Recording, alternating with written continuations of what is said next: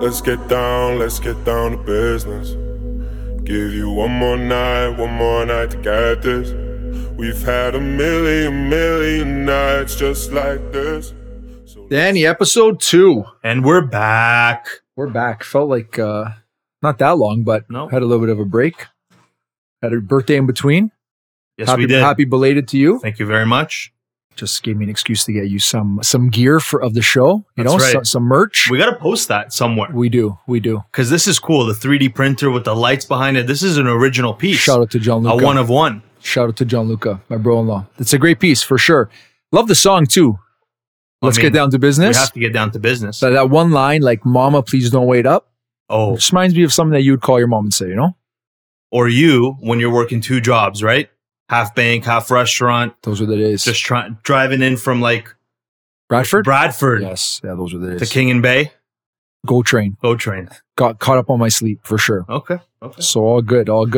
Episode 2, Rookie to Champion is the title of this one. So left up episode 1 of why we got into the mortgage game. Today we're going to bring a little insight in terms of how you became a champion in your first full year of the business. Kind of more of an interview style. Okay. Want to give people insight of what you did. So walk me through that. Come in. We left off that you were a rookie, hungry. And so what activities are you doing? What were you doing to set yourself apart in your first year? So let's start with the mentality. Okay? Just because Conor McGregor said this first doesn't mean I didn't believe this the second I started working. Okay. I wasn't there to take part. I was there to take over. Wow. And I know every time you looked at me and you said, Dan, if you're going to roll with the GOATs, you got to prove yourself over time. And anytime I called you and said, Paul, I feel like I'm becoming one of the GOATs, you shut me right back down. Right. And you said, if you want to be the GOAT, you got to show consistency over time. That's right. So many things that you instilled in me from the start, from a fear perspective almost, really pushed me. So number 1, you said, Dan, you got to hit the pavement running. And I'll never forget that. Everybody and your mother needs to know what you're doing. Right. So that was my first thing. The next thing you said is, Dan, break your back for 2 years and be relentless with your business and your time, and your phone will just ring after that. You won't be doing as many activities. Not that we're not doing activities, but we're more in the office now doing deals and building structures and processes because, we're writing $15 to $20 million a month with 3 people, 2 support staff and myself. Well, I guess 3 support staff and myself. And you said, don't rely on the branches. And why I'm saying the branches, because when I first started, I was an MMS, mobile mortgage specialist. You said, go out there and build good relationships so that they're healthy no matter what. Right. Referral sources, yeah. Right. So I took that back and said to myself that I'm going to break my back for the next 2 years. And I'm going to be relentless with my time and my business. And I'm just going to make it happen. Right. I also really wanted to be either nominated or to win the Rookie of the Year award as a new mobile mortgage specialist. Yeah. So first and foremost, I had goals in my mind. Mm-hmm. That was the biggest thing. And I always wrote them down. I had a little book that I got from one of my real estate office, which I still have today. It's actually in my closet in the other room. We're just in the studio now. And it has the goals that I wrote for myself when I first started as a mobile mortgage specialist. Yeah. Now, I took a step back and said, if I go after consumers like friends and family who are home buyers and advertising online and things of that nature, I will build my business. Mm-hmm. It's just going to take a lot longer than it would if I were to go to people that are out there hunting for people. And I know that doesn't really make any sense right now, but what I'm trying to say is that I only went after centers of influences. Yeah. I only went after people that could send me business. That's right. And I focused on them as my clients, not the actual client. I focused on the center of influence as my client because automatically it made me treat the person that they're referring me as gold. Because if I didn't do a good job with the person that they send me, they will never send me another person. So my plan of attack was to go after real estate agents, financial planners, investment advisors, accountants, and lastly, lawyers. I think that through my journey as trying to accumulate and onboard as many referral sources as I have, I've shown a lot of people that realtors are not the only people that are going to send you business. That's right. And I built very healthy relationships with financial planners and investment advisors within all the major banking networks that have trusted me to take care of their clients.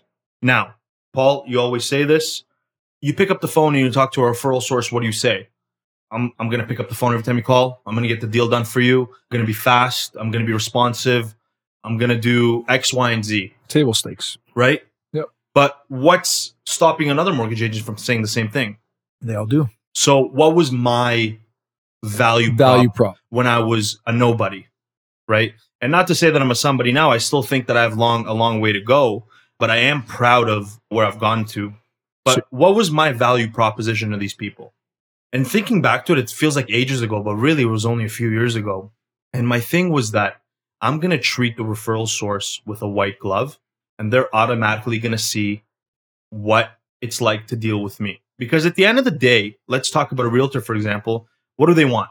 They want their commission, which means that if I don't get the deal right, they're not going to get their commission. So there was a lot of pressure on me to make sure that the files get done and done on time in order for the real estate agents to get paid, for example. So that was number one. Number two was I was not afraid to ask for the business. A lot of agents are either nervous or are scared of rejection. I wasn't, because at the end of the day, 10 are going to say no, one's going to say yes, and over time I'll accumulate 30 and I'll build a $100 million book, right?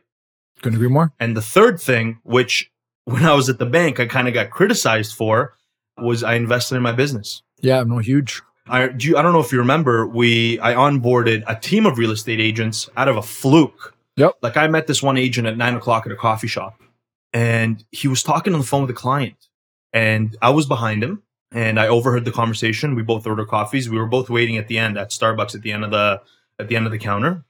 And I said, "Hey, I heard that you guys are having troubles. I didn't mean to eavesdrop or anything like that, but I'm a mortgage agent, or I'm a mobile mortgage specialist. Is there anything I could do to help?" And instead of looking at me like I was interrupting his evening coffee or I was eavesdropping on him, he goes, "Look, this is the situation." And I was so surprised. Clients bought a house. This was in the middle of 2017. So client bought a house. They're trying to sell. The market has shifted. It's corrected now. They can't sell. And they have a firm APS on the agreement of purchase and sale on the next property. What do we do? Their down payment was supposed to come from the sale of the existing property. So I said, "Look, I've been in this situation many times. Absolute lie. I've never been in that situation before.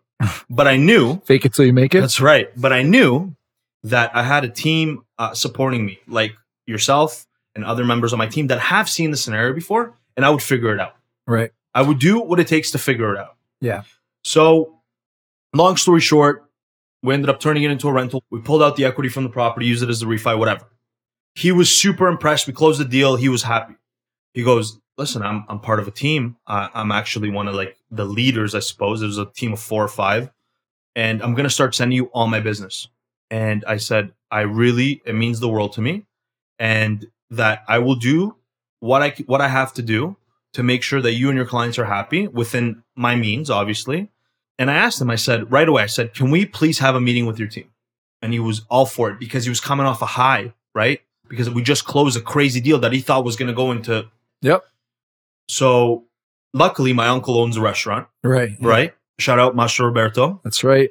That was a good lunch. I remember that lunch, actually. Best. So we set up the back room. Yep. It was very, very elegant, and it looked like I was a somebody. And I don't want to come across to say that you have to show off and kind of do things that are not within your scope or within your means.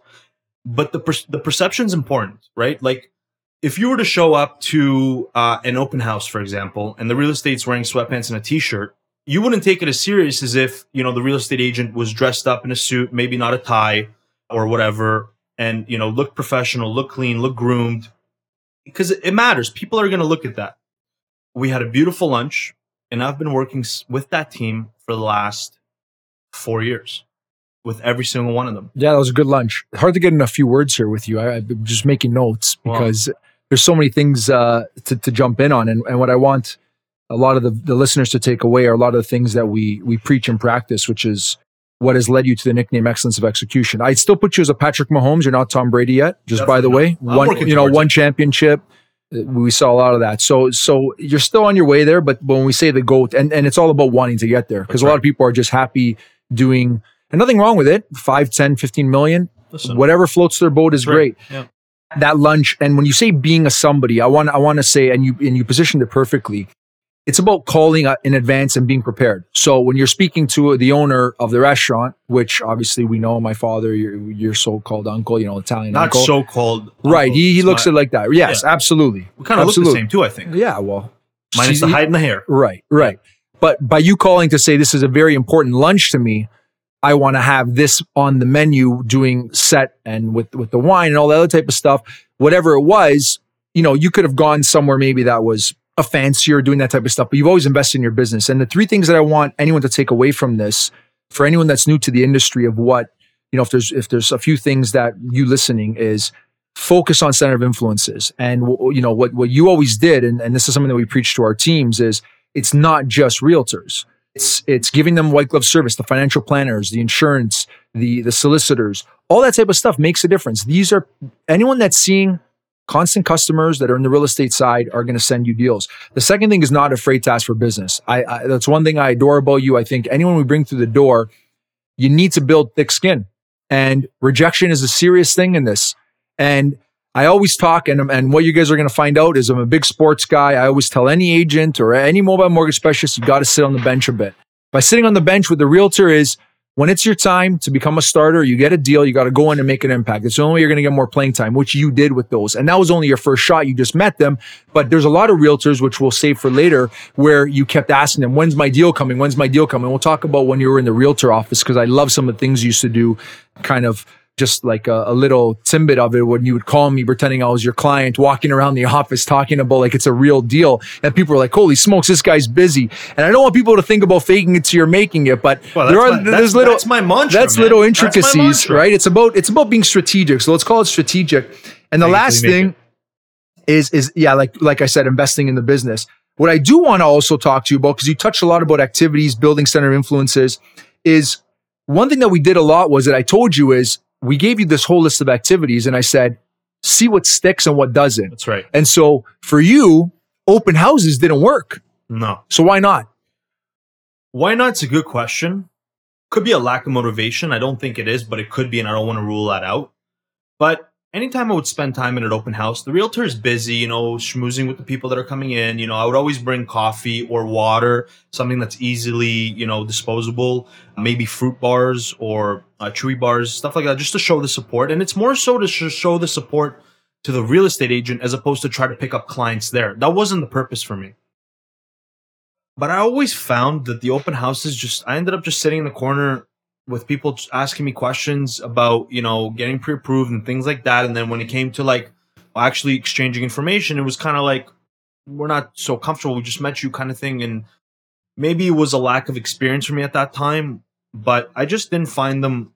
I didn't find them to be a good source of business for me. I found my time better spent with other things. So for example, what I would do is with an open house is if I knew a realtor's having an open house, I would come early in the morning. I would drop off those things so that the realtor has something else that they can focus on, like setting up the home or whatever. And they're not worried about the beverages and the snacks. But I wouldn't stick around because I'm better suited to either underwriting or making my phone calls or going to see the people. Or if somebody has a closing on a Monday afternoon, I'd go see them that day. I'd say, you know what? Congratulations. This is a big milestone. You just bought a house. And I always said to people, thank you for letting me be part of your journey, because it's not said enough. It's so kind of crazy to think that us as mortgage agents, mobile mortgage specialists, transact millions of dollars a year and have people owning assets, and we don't thank them enough. We also don't thank our partners enough, like our underwriters and fulfillment specialists and our BDMs and our managers. And I think that just picking up the phone to say thank you to an underwriter with a challenging file goes a really long way. And I think I maybe skipped a little bit ahead, but being thankful and understanding what we have at our fingertips here as mortgage professionals really keeps the drive and motivation going for me. And I have never woken up and said to myself, ugh, I got to go to work. Never. I wake up every morning, no matter what the situations I'm dealing with are, I am excited. Because at the end of the day, for every problem, there is a solution. And I've learned that over time because I don't remember if you remember, Paul, I'm sure you do. I lived in your office for 7 days. One of the first files I've ever did. Very clean file from an income perspective. Down payment was massive. We sent out the appraisal and the property comes back non-habitable. Yep. And the file's got to go to risk. I'm brand new. I'm freaking out. I don't know what to tell the clients. The underwriter's giving me a hard time. She's telling me I got to do a construction draw mortgage because they won't finance it properly, so on and so forth. I'm having multiple panic attacks multiple times a day. And I am literally like sitting next to Paul, maybe crying almost, trying to figure this out. And it took the underwriter a week to get this solved for us. I don't think I slept This once. business isn't for the faint of heart, as I always say. Right? And I very didn't know challenging. that. I didn't know I was getting into a really stressful business. But what I did realize from that interaction is that number one, support is everything. You need people in your business, in your life that are going to support you. It's going to make things be easier. It's going to make them more digestible. It's going to be just much easier for you to navigate through your professional and personal life. Relationship management's huge. And Basically, you know what? it's huge. I think you should talk about how my relationship management and listen, I don't want to make myself look bad, but it sucked. Because Yeah, it was something you had to work on. You were very passionate about the deals. And speaking of, Right. and I don't want to digress, when you say you wake up every day happy, it reminds me of Mr. Miyagi, right? Man who worked for passion, always richer than man who works for money. And I think people that are passionate about the game, and I tell everybody this, I should Go get that listen- tattooed. no, but go listen to podcasts. You know, whenever I hire someone who's huge into sports, I always say the only way you're going to succeed is every morning when you're waking up looking at Yahoo Fantasy and, you know, you're reading any articles about any sports you love, you got to start reading mortgage articles. And, Yeah. and that's how I shifted my focus. But back to relationship management, which is a huge one. I think what we had to work on for you, and I just want to come back because you said at the beginning that it was fear that I kind of instilled. And I do want to say that that's more of an old school mentality. I think it was more motivation than fear. I find that coaches now, I think it was, I implemented that to have the respect factor and for you guys to have a little bit of kind of nervousness to say, I got to rock and roll or else these are the consequences, right? So just to kind of touch on that, I think it was sort of like a perfect storm. And the reason I say that is because I was 21 or 22 years old, and you've already come at me with things that I didn't intellectually fathom yet to be motivational pieces, but better yet, more of like fear tactics in my eyes, because I don't have the experience. I don't have the experience yet. So when you came to me and you said, Dan, if you get deals from the branches, it's you know, it's going to be a problem because they track that. Or if you said, you know, if you don't do a certain amount of volume, then we're going to have to chew on certain programs. Right. And it wasn't you scaring me. Like, it wasn't your intention to scare me. It was your intention to motivate me. Where it did motivate me because I said, I'm not going to be in the bottom. It's not going to happen. I will do whatever I have to do to get to where I want to be. And I understand that not everybody wants to get to where I want it to be. And Right. I still think that people don't and people are comfortable. Even if you do 50 million, good for you. That's excellent. It's fantastic. You know what I mean? I just wanted to always be the best of the best in everything that I do. And that's why I work so hard. Yeah, and we set behaviors proper. And before I jump into a final story, you know, relationship management, the last thing, and maybe we'll say that for another episode in terms of the importance of it. But I think Was I short-sighted or was I just so passionate that if somebody were to say no to me, I would fight till I got it done? You know what I mean? yeah, and I think in this business you need to be able to, and I think we always say this: if an underwriter calls you and declines a deal, there's normally a way to work together to find a solution, unless it's just way off. And I think there was times where we can kind of get our heads wrapped around something where we're very passionate, we believe in a deal, and that's fantastic. I love that. We need to know when no is no. And I think it's just an evolution of understanding the importance of it. And I think you've understood that over time, you got to know how to take feedback. And I always say this, sometimes it's not what you say, it's how you say it. That's right. You know, it's the reaction that counts. And so those are the types of things when you're talking to partners that go a long way. And so I think relationship management's a huge piece. I think we should probably save an episode for that. Okay. And before we kind of dive out, I want to tell a quick story. So you were in the role. When did we go do that panel for the realtors? So what ended up happening is, because now we're fast forwarding a little bit, because I was part of that office in Scarborough. That's right. Right. And then the office in Scarborough, no, that's not where it was. No, it was. How was I introduced to the broker owner there? I think it was one of my financial planners. Yep. Has a relationship with one of the broker owners in a Remax office that was north. That's right. It wasn't Remax yet. It was a smaller. No, it was Remax. It was Remax. Yeah, I thought it turned into Remax after. No, okay. Because the people that we had a relationship with in Scarborough bought them, but that's neither here nor there. Okay. So I ended up fostering a relationship with a broker owner of a small brokerage, maybe 40, 50 agents in North Toronto.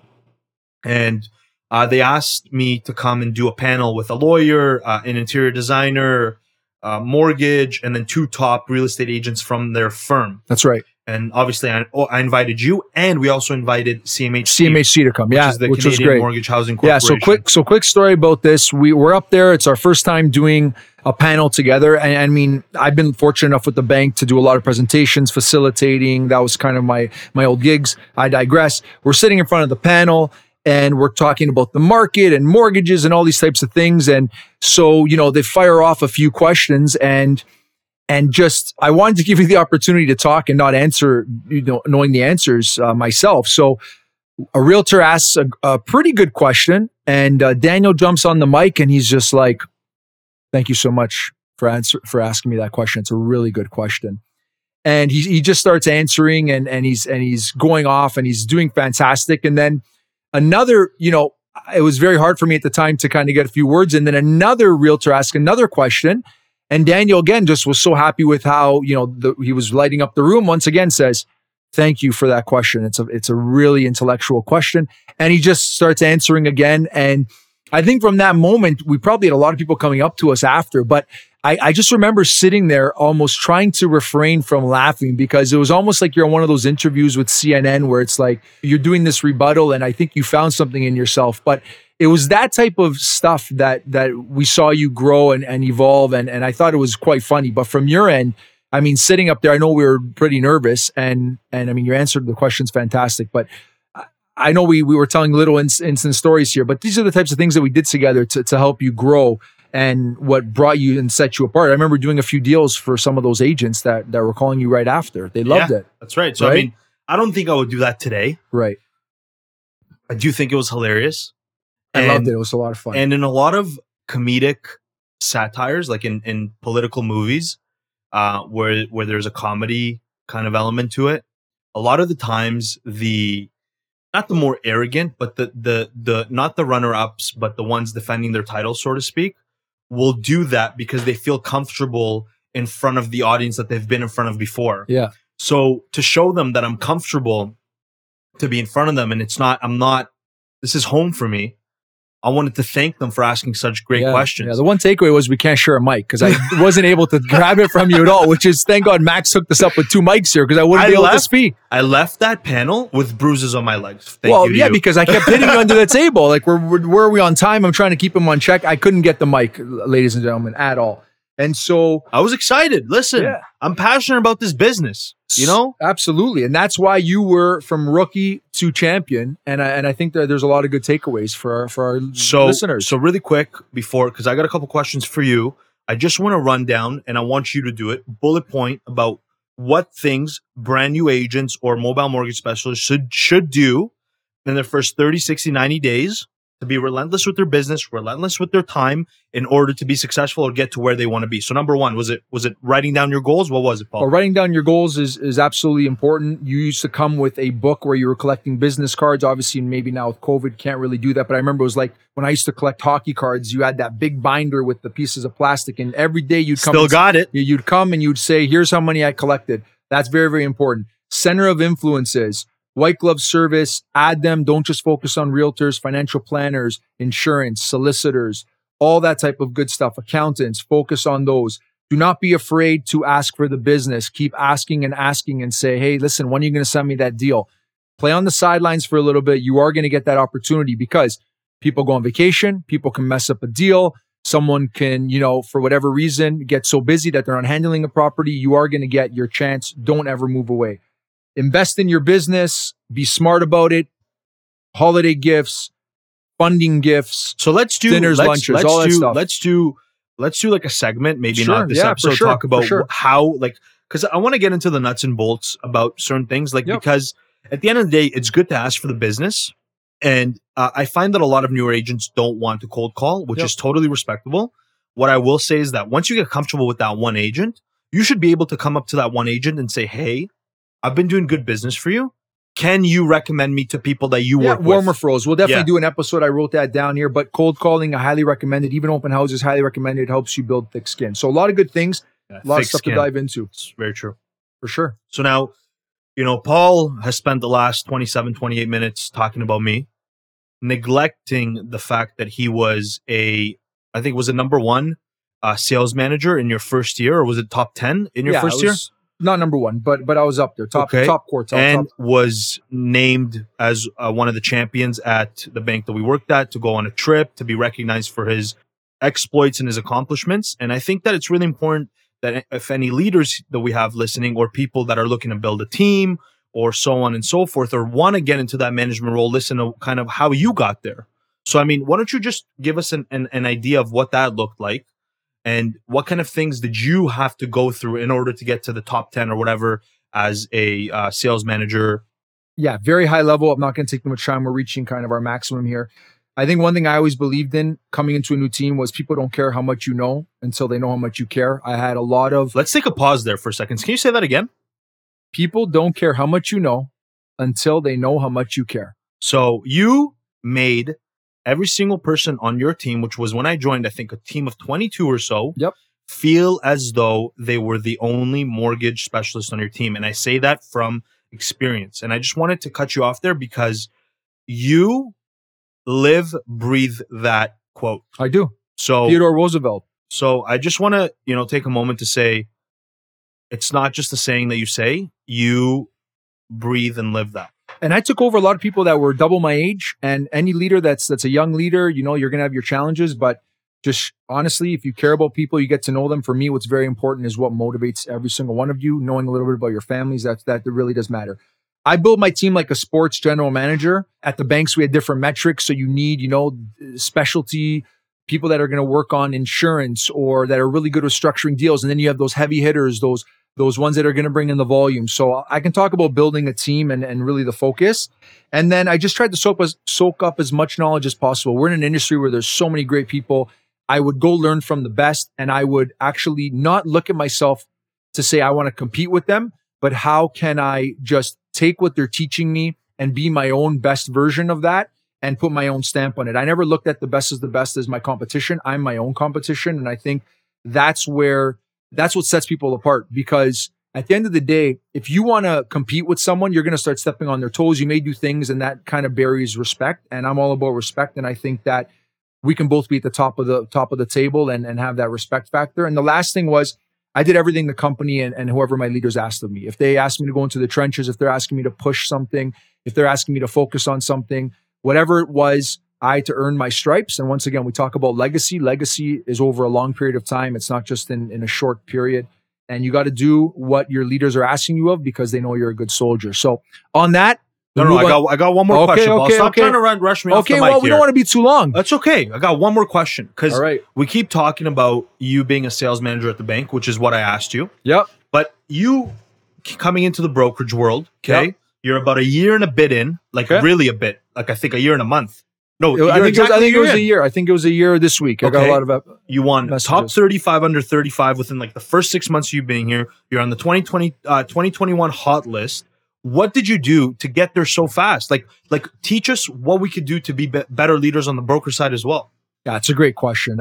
I came with a fresh set of eyes. I really love the culture of being inclusive. I love the culture of having regular touch points, creating a culture amongst the team where we have great camaraderie and we have those team meetings, bi-weekly sessions. And for me, it was about a lot of people calling me and saying, what's it like over there? And I have been totally transparent with everyone. Whoever calls me, I say, here's the benefits of staying at the bank.